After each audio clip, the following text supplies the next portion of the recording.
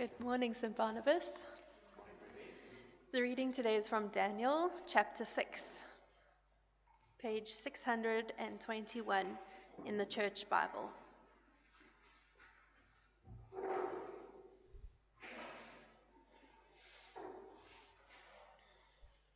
Daniel chapter 6, starting from verse 1. It pleased Darius to appoint 120 satraps to rule throughout the kingdom, with 3 administrators over them, one of whom was Daniel. The satraps were made accountable to them so that the king might not suffer loss. Now Daniel so distinguished himself among the administrators and the satraps by his exceptional qualities that the king planned to set him over the whole kingdom. At this, the administrators and satraps tried to find grounds for charges against Daniel in his conduct of government affairs, but they were unable to do so. They could find no corruption in him because he was trustworthy and neither corrupt nor negligent. Finally, these men said, "We'll never find any basis for charges against this man Daniel unless it has something to do with the law of his God." So the administrators and the satraps went as a group to the king and said, "O King Darius, live forever. The royal administrators, prefects, satraps, advisors, and governors have all agreed that the king should issue an edict and enforce the decree that everyone who prays to any god or man during the next 30 days, except to you, O king, shall be thrown into the lion's den. Now, O king, issue the decree and put it in writing so that it cannot be altered, in accordance with the laws of the Medes and the Persians, and cannot be repealed." So King Darius put the decree in writing. Now when Daniel learned that the decree had been published, he went to his house, upstairs room, where the windows opened towards Jerusalem. 3 times a day he got down on his knees and prayed, giving thanks to his God, just as he had done before. Then these men went as a group and found Daniel praying and asking God for help. So they went to the king and spoke to him about his royal decree. "Did you not publish a decree that during the next 30 days, anyone who prays to any god or man except you, O king, would be thrown into the lion's den?" The king answered, "The decree stands, in accordance with the laws of the Medes and Persians, which cannot be repealed." Then they said to the king, "Daniel, who is one of the exiles from Judah, pays no attention to you, O king, or to the decree you put in writing. He still prays 3 times a day." When the king heard this, he was greatly distressed. He was determined to rescue Daniel and made every effort until sundown to save him.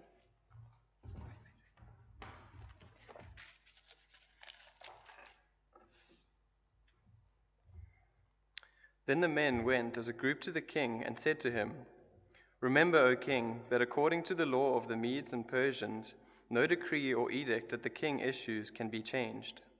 So the king gave the order, and they brought Daniel and threw him into the lion's den. The king said to Daniel, "May your God, whom you serve, continually rescue you." A stone was brought and placed over the mouth of the den, and the king sealed it with his own signet ring and with the rings of his nobles, so that Daniel's situation might not be changed.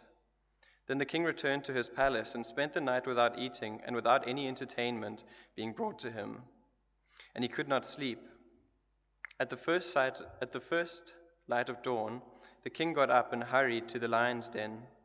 When he came near the den, he called to Daniel in an anguished voice, "Daniel, servant of the living God, has your God, whom you serve continually, been able to rescue you from the lions?" Daniel answered, "O king, live forever. My God sent his angel, and he shut the mouths of the lions. They have not hurt me, because I was found innocent in his sight. Nor have I ever done any wrong before you, O king." The king was overjoyed and gave orders to lift Daniel out of the den. And when Daniel was lifted from the den, no wounds was found on him, because he had trusted in his God. At the king's command, the men who had falsely accused Daniel were brought in and thrown into the lion's den, along with their wives and children. And before they reached the floor of the den, the lions overpowered them and crushed all their bones. Then King Darius wrote to all the peoples, nations, and men of every language throughout the land, "May ye prosper greatly. I issue a decree that in every part of my kingdom people must fear and reverence the God of Daniel. For he is the living God, and he endures forever. His kingdom will not be destroyed. His dominion will never end. He rescues and he saves.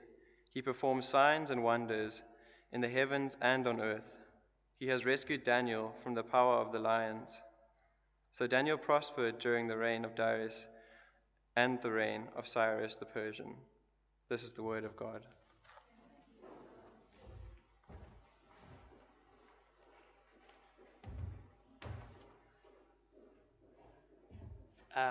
White, would you mind just killing the lights up on the stage again, please? Thanks very much indeed. Do just stand up for a second. I think sitting still for too long is a temptation to the sinful nature, and you may well drift off to sleep. So I want you to stand up, turn round, sit down, and then we'll start. Just turn round and just move the body. Thank you. Good. Okay, you can sit down. Thank you. And let's have our Bibles open at this wonderful passage and ask for the Lord to help us. Heavenly Father, we do thank you for your many kindnesses to us, and we pray that out of your abundance you would help us to see into your word this morning, to see things that are precious and timely and helpful, strengthening and convicting. And we ask that you would not only help us to see these things, but also to act upon them. And we pray in Jesus' name. Amen.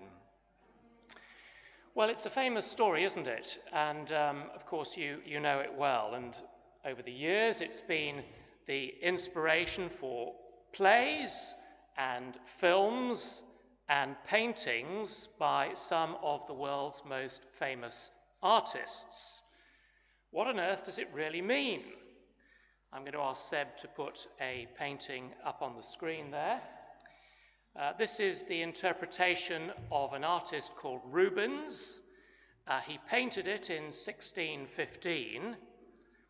And I think possibly the first thing an astute observer would notice is that it shows Daniel as a muscular young man, which is very interesting because, of course, the fact is that when this actually happened in Daniel chapter 6, he was over 80 years old. So what on earth was Rubens up to? Well, about 100 years before he painted this, Protestant churches were springing up all over Europe in protest against the corrupt practices of the Catholic Church. Here we are 100 years later, and the Catholic Church was beginning to reform itself. It was fighting back. And that's what Rubens is trying to show in that picture. The vigorous, young, muscular Daniel apparently represents the Catholic Church praying for strength to be rescued from the Protestant lions, and there are 10 of them in the painting. Well, I suppose it's an imaginative interpretation, but it's obviously not the message of Daniel chapter 6, and we can turn it off now. Thank you, Seb. So what is Daniel 6 really all about? I think some of us have grown up with the idea that the message is, well, if we pray hard enough, God will save us from the lions in our lives. But of course that gives us a problem, doesn't it? Because it simply isn't true. Our knowledge of the early church tells us that when the Romans threw the early Christians to the lions, God did not shut their mouths. And today the lions that Christians have to face, well, we heard that, didn't we, in Sylvester's presentation, the lions regularly get their meal. So what some of us learned in Sunday school, though not at St. Barnabas, isn't correct. And yet, God tells us that all Scripture is God-breathed. That includes Daniel chapter 6. So we need to do a little bit of fresh thinking if we're going to hear God speaking to us this morning. The clue that began to open this up for me is in verse 20. Please do put your eye on it. Daniel has spent the night in the lion's den, and King Darius, a pagan king, comes down to the den at the first light of dawn. And in verse 20 we read these words.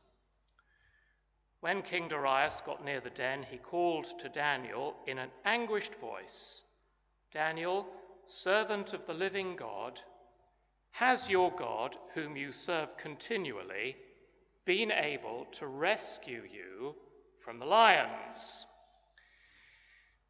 Now, as I've been trying to do some fresh thinking on the chapter during the week, I've discovered that the phrase, "the living God," is a very important title in the Old Testament. In almost every occurrence, it's used at times when people are inclined to doubt him, when they're no longer sure that Almighty God really is in control. Another excellent example of this occurs in 1 Samuel 17. You don't need to turn to it because, again, you know the story very well. It's the famous story of David and Goliath. You remember the context. The people of Israel are facing the Philistine army. The Philistines have sent out their giant champion, Goliath, to challenge Israel's finest champion, warrior. But they're all too frightened. No one will fight him. They're no longer sure that God really is with them. And then Daniel, who at the time is a mere boy, he arrives on the scene and he looks at the giant and he says, "Who is this uncircumcised Philistine that he should defy the armies of the living God?" Now, when David there talks about the living God, he means not just that God is alive rather than dead. He means that God is active and powerful and awesome and almighty. He means that even if David, who's only a boy, takes up the challenge to fight Goliath, it is perfectly within God's power to rescue his people and to destroy his enemies. He is the living God. Can I ask you, is that how you think about God? I think it's very common today, isn't it, for people to think about God as being really no more powerful than Father Christmas. He may be very gentle and may be very kind, but if he exists, he's totally uninvolved in the world. But that, of course, is not Daniel's God. It's not the God of the Bible. The God of the Bible, who is our God, is the living God. Well, in Daniel 6, you'll notice that phrase appears twice. It's there in verse 20, and it's repeated again in verse 26. And both times we find it on the lips of a pagan king.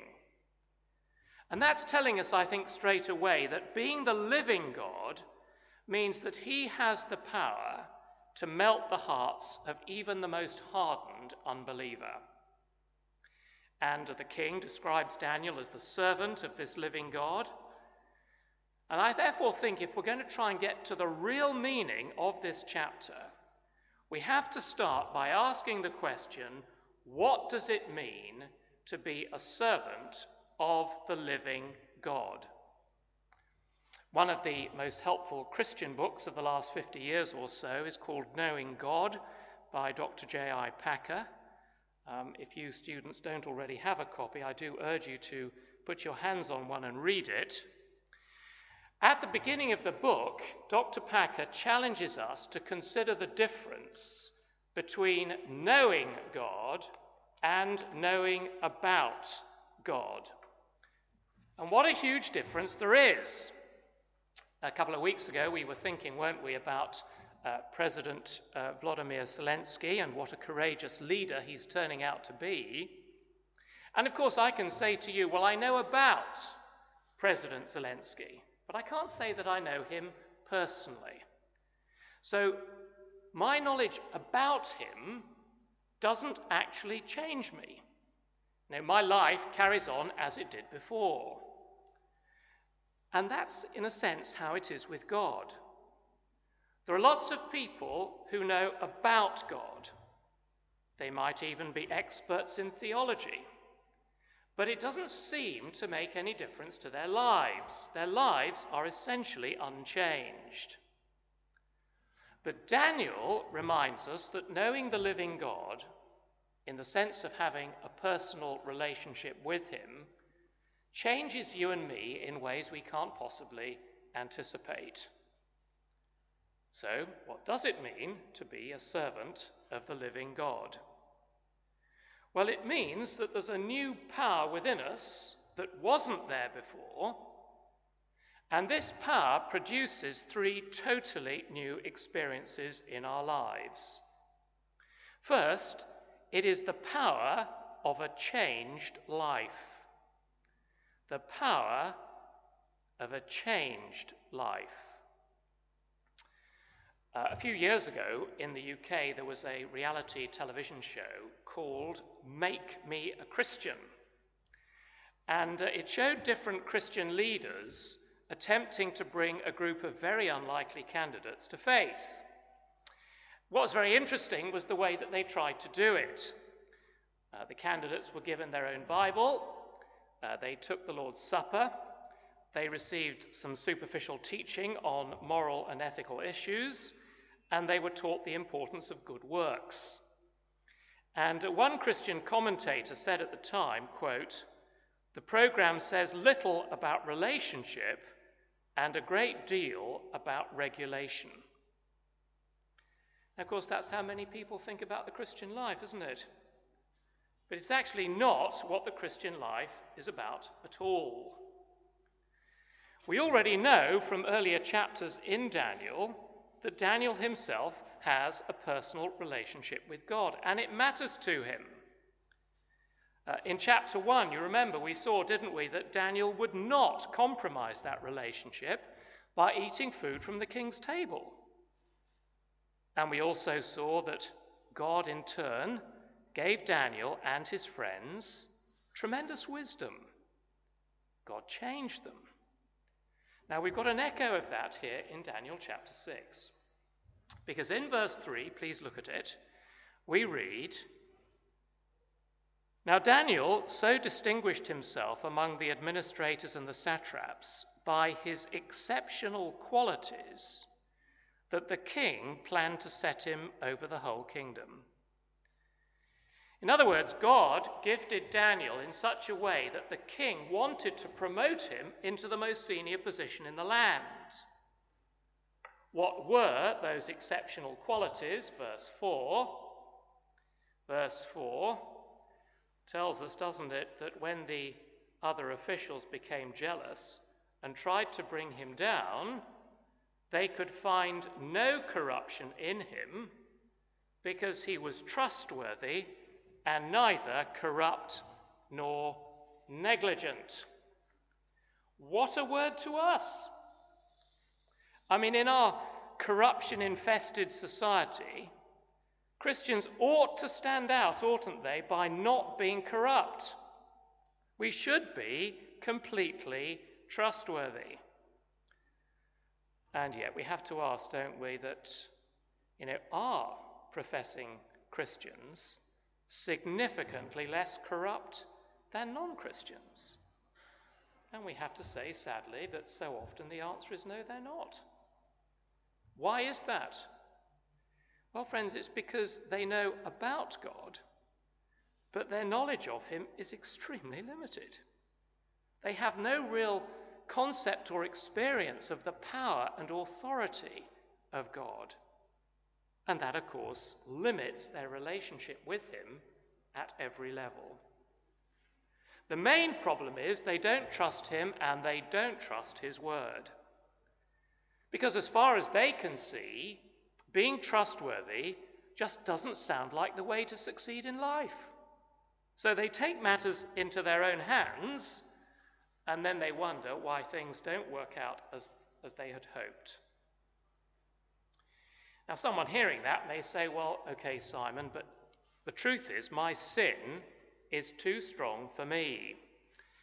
I've been wrestling with this particular sin habit, whatever it is, for years, and I've made very little progress.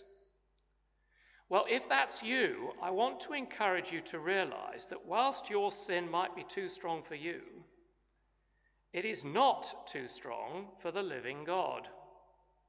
He's stronger than your temptation, and he's already defeated our greatest enemy. He is the living God. But you see, you've got to trust him and cling to him. You've got to be in a living relationship with him in which you don't just know about him, but in which you ask him to be Lord in every area of your life. You see, think about it. Daniel's exceptional qualities were not simply a happy accident. They were the fruit of his relationship with the Lord. He knew the power of God. In this chapter, he's in constant conversation with him. He's down on his knees 3 times a day. So, friend, find a Christian to help you. Choose someone that you think does know about the power of God, because their lives are different. Ask them to help you to get to know God better, and ask them to pray with you. Why would you want to do that? Because our witness matters. You see, one of the messages in the book of Daniel is that God works to reach a lost world through human beings like us, and he does it partly by changing our lives. See, the changed lives of God's people is the proof of the gospel. So the unbeliever coming into church needs to see that what he's hearing from the pulpit and what he's seeing in the lives of God's people, that those two things belong together, that they aren't a contradiction. So did you notice, very interestingly, that King Darius speaks about the living God in verse 20 before he knows whether Daniel's been rescued from the lions or not? You see, he's basing his assessment on what he already knows about Daniel and his exceptional qualities. So, friends, being a servant of the living God produces the power of a changed life. But secondly, it is the power to face hostility. One of the uncomfortable truths of the Christian life is that hostility is unavoidable. The night before he died, Jesus said to his disciples, "In this world you will have trouble." So, for the servant of the living God, hostility is unavoidable. Sometimes it's violent. In fact, interestingly, throughout history, it's often when the gospel has been making the greatest advances that the hostility has been most extreme. Sadly, we're getting used to hearing about the persecution of our brothers and sisters, especially in third world countries, as we heard from Sylvester a moment ago. But friends, this is not new. It's always been that way. Some of you might know something about the great revival that swept through the United Kingdom in the 18th century, through the ministries of men like George Whitefield and the Wesley brothers. What you might not know is that whilst thousands, literally thousands of people were getting converted to Christ every week, Christians were regularly being beaten up. So listen to this extract from the journal of Charles Wesley. The entry is dated July the 22nd, 1743. He was preaching at a church at a place called St. Ives in England, and he says this, quote, "I had just named my text when an army of rebels broke in on us. They began in an outrageous manner, threatening to murder the people. They broke the doors, dashed the windows in pieces, tore away the shutters, the benches, the poor box, everything except the stone wall." So this was a serious riot. They swore bitterly, saying, "I should not preach there again." Now just imagine that. A normal Sunday service in church, just like we're having here at St. Barnabas. We're not offending anybody. Suddenly the service gets disrupted by violent thugs who want to kill us and terminate the ministry. Sounds absolutely unbelievable, doesn't it? You couldn't imagine it happening, could you? But that's how it's always been throughout Christian history. Well, here in Daniel 6, the hostility is just as violent, but it's more subtle. So when Daniel's enemies find they're unable to pin a corruption charge on him, what do? Well, come with me to verse 5. Verse 5. "Finally, these men said, 'We'll never find any basis for charges against this man Daniel, unless it has something to do with the law of his God.' So the administrators and the satraps went as a group to the king and said, 'O King Darius, live forever. The royal administrators, prefects, satraps, advisors, and governors have all agreed that the king should issue an edict and enforce the decree that anyone who prays to any god or man during the next 30 days, except to you, O king, shall be thrown into the lion's den. Now, O king, issue the decree and put it in writing so that it cannot be altered, in accordance with the laws of the Medes and Persians, which cannot be repealed.' So King Darius put the decree in writing. So they manipulate the king to issue legislation that essentially requires Daniel to put his faith on hold for 30 days. And notice there's no attempt to put an outright ban on the worship of God. It's just a temporary suspension, a requirement to accept another form of religion. It's only for 30 days. I mean, why make a big deal about it? Of course, that's very up to date, isn't it? Very up to date. See, in our culture, we're still a very long way away, I think, from Christianity actually being outlawed. But we're constantly being urged to accept that there is more than one way to God. You know that perfectly well, don't you? So at work or among your friends, when it becomes known that you're a Christian, sooner or later you will be challenged.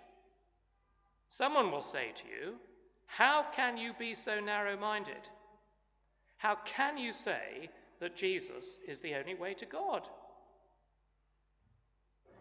Now, when that happens, how do you respond? I find it very striking that Daniel didn't go looking for trouble. Verse 10, when Daniel learned that the decree had been published, he went home to his upstairs room, where the windows opened toward Jerusalem. 3 times a day he got down on his knees and prayed, giving thanks to his God. Now notice this, just as he had done before. See, there wasn't any willful provocation by Daniel. He simply carried on doing what he always did.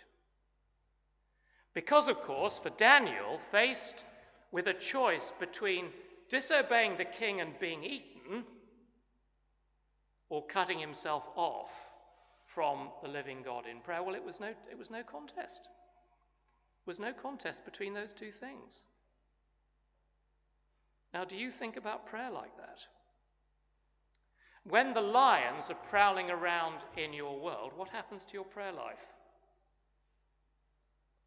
I think for many people, when the pressure is on, the truth is that prayer is one of the first things to go. Isn't that right? But not for Daniel. 3 times a day, down on his knees, praying, giving thanks to God, just as he had done before. Now, are we then to take this simply as an encouragement for you and me to be faithful in prayer? No, I don't think so. If you've been following with us through the series, you may have noticed that this chapter feels very much like a repetition of chapter 3 and the account of the blazing furnace. There are so many points of similarity, we can't mention all of them. Let me just highlight one or two of them for you. In both chapters, God's people are ordered to abandon their faith. In both chapters, jealous colleagues conspire against the people of God. In both chapters, the charge is disloyalty to the state. And having been sentenced to death, in both chapters, God sends a heavenly rescuer into the place of execution. In both chapters, the result is that all people are commanded by the king to worship the living God, and God's people prosper. Now, why so much repetition? Surely the repetition is there to tell us that in every generation, wicked people are going to put God's people under pressure. They're going to want us to compromise our faith. And we're being warned in this book to expect it. But we're also being told that these same people will ultimately be defeated and bow before the throne of God.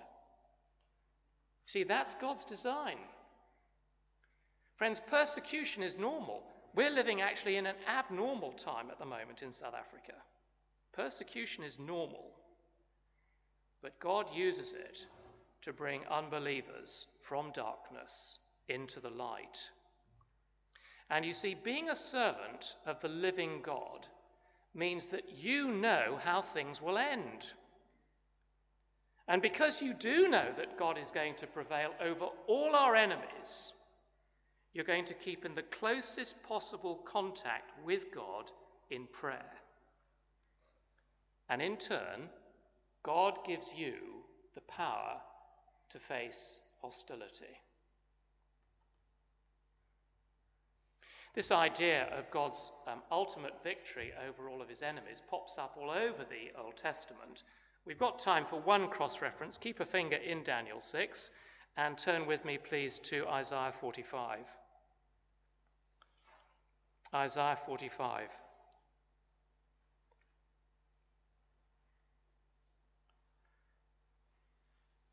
Isaiah 45 and verse 22.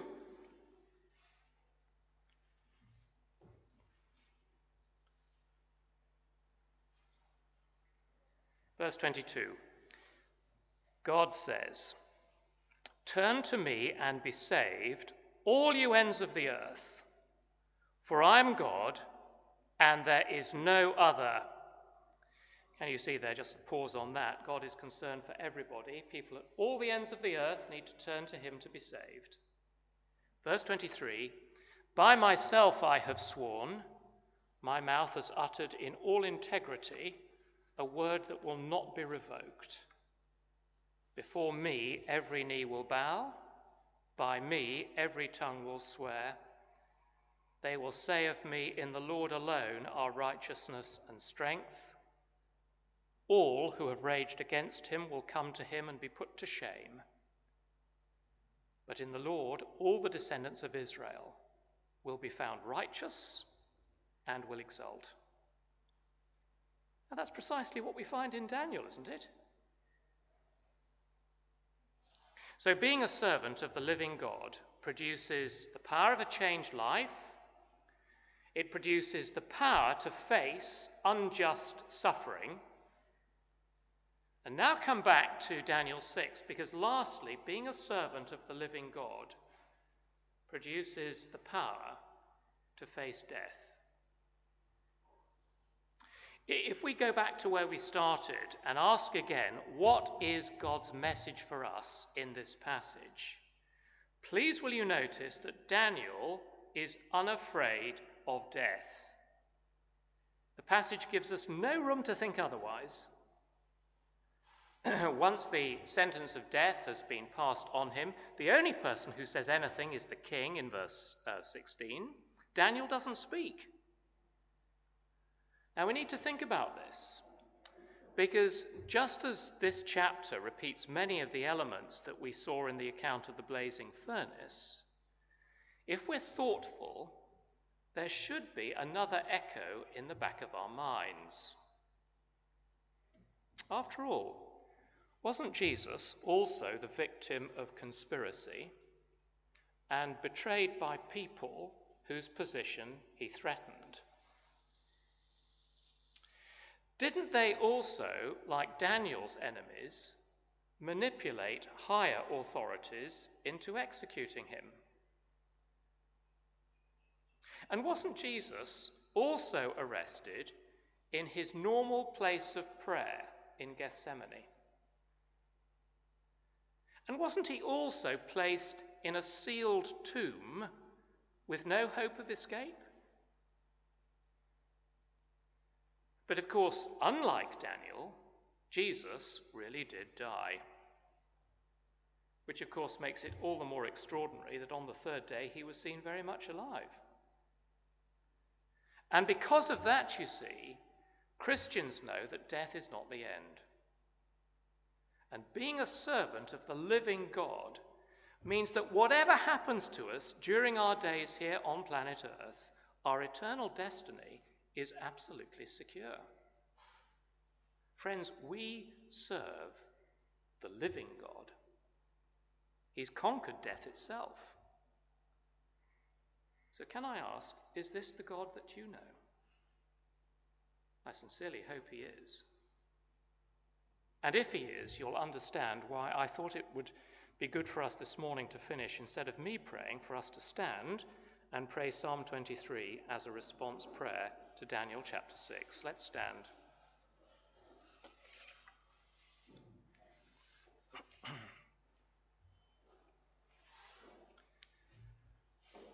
Together. The Lord is my shepherd, I shall not be in want. He makes me lie down in green pastures. He leads me beside quiet waters. He restores my soul. He guides me in paths of righteousness for his name's sake. Even though I walk through the valley of the shadow of death, I will fear no evil, for you are with me. Your rod and your staff, they comfort me. You prepare a table before me in the presence of my enemies. You anoint my head with oil, my cup overflows. Surely goodness and love will follow me all the days of my life, and I will dwell in the house of the Lord forever. Amen.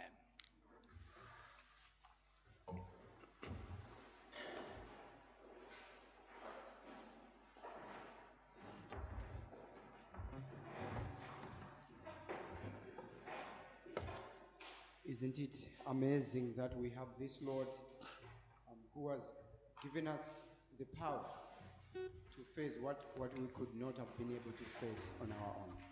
Please stand with us as we sing of him who is the Ancient of Days.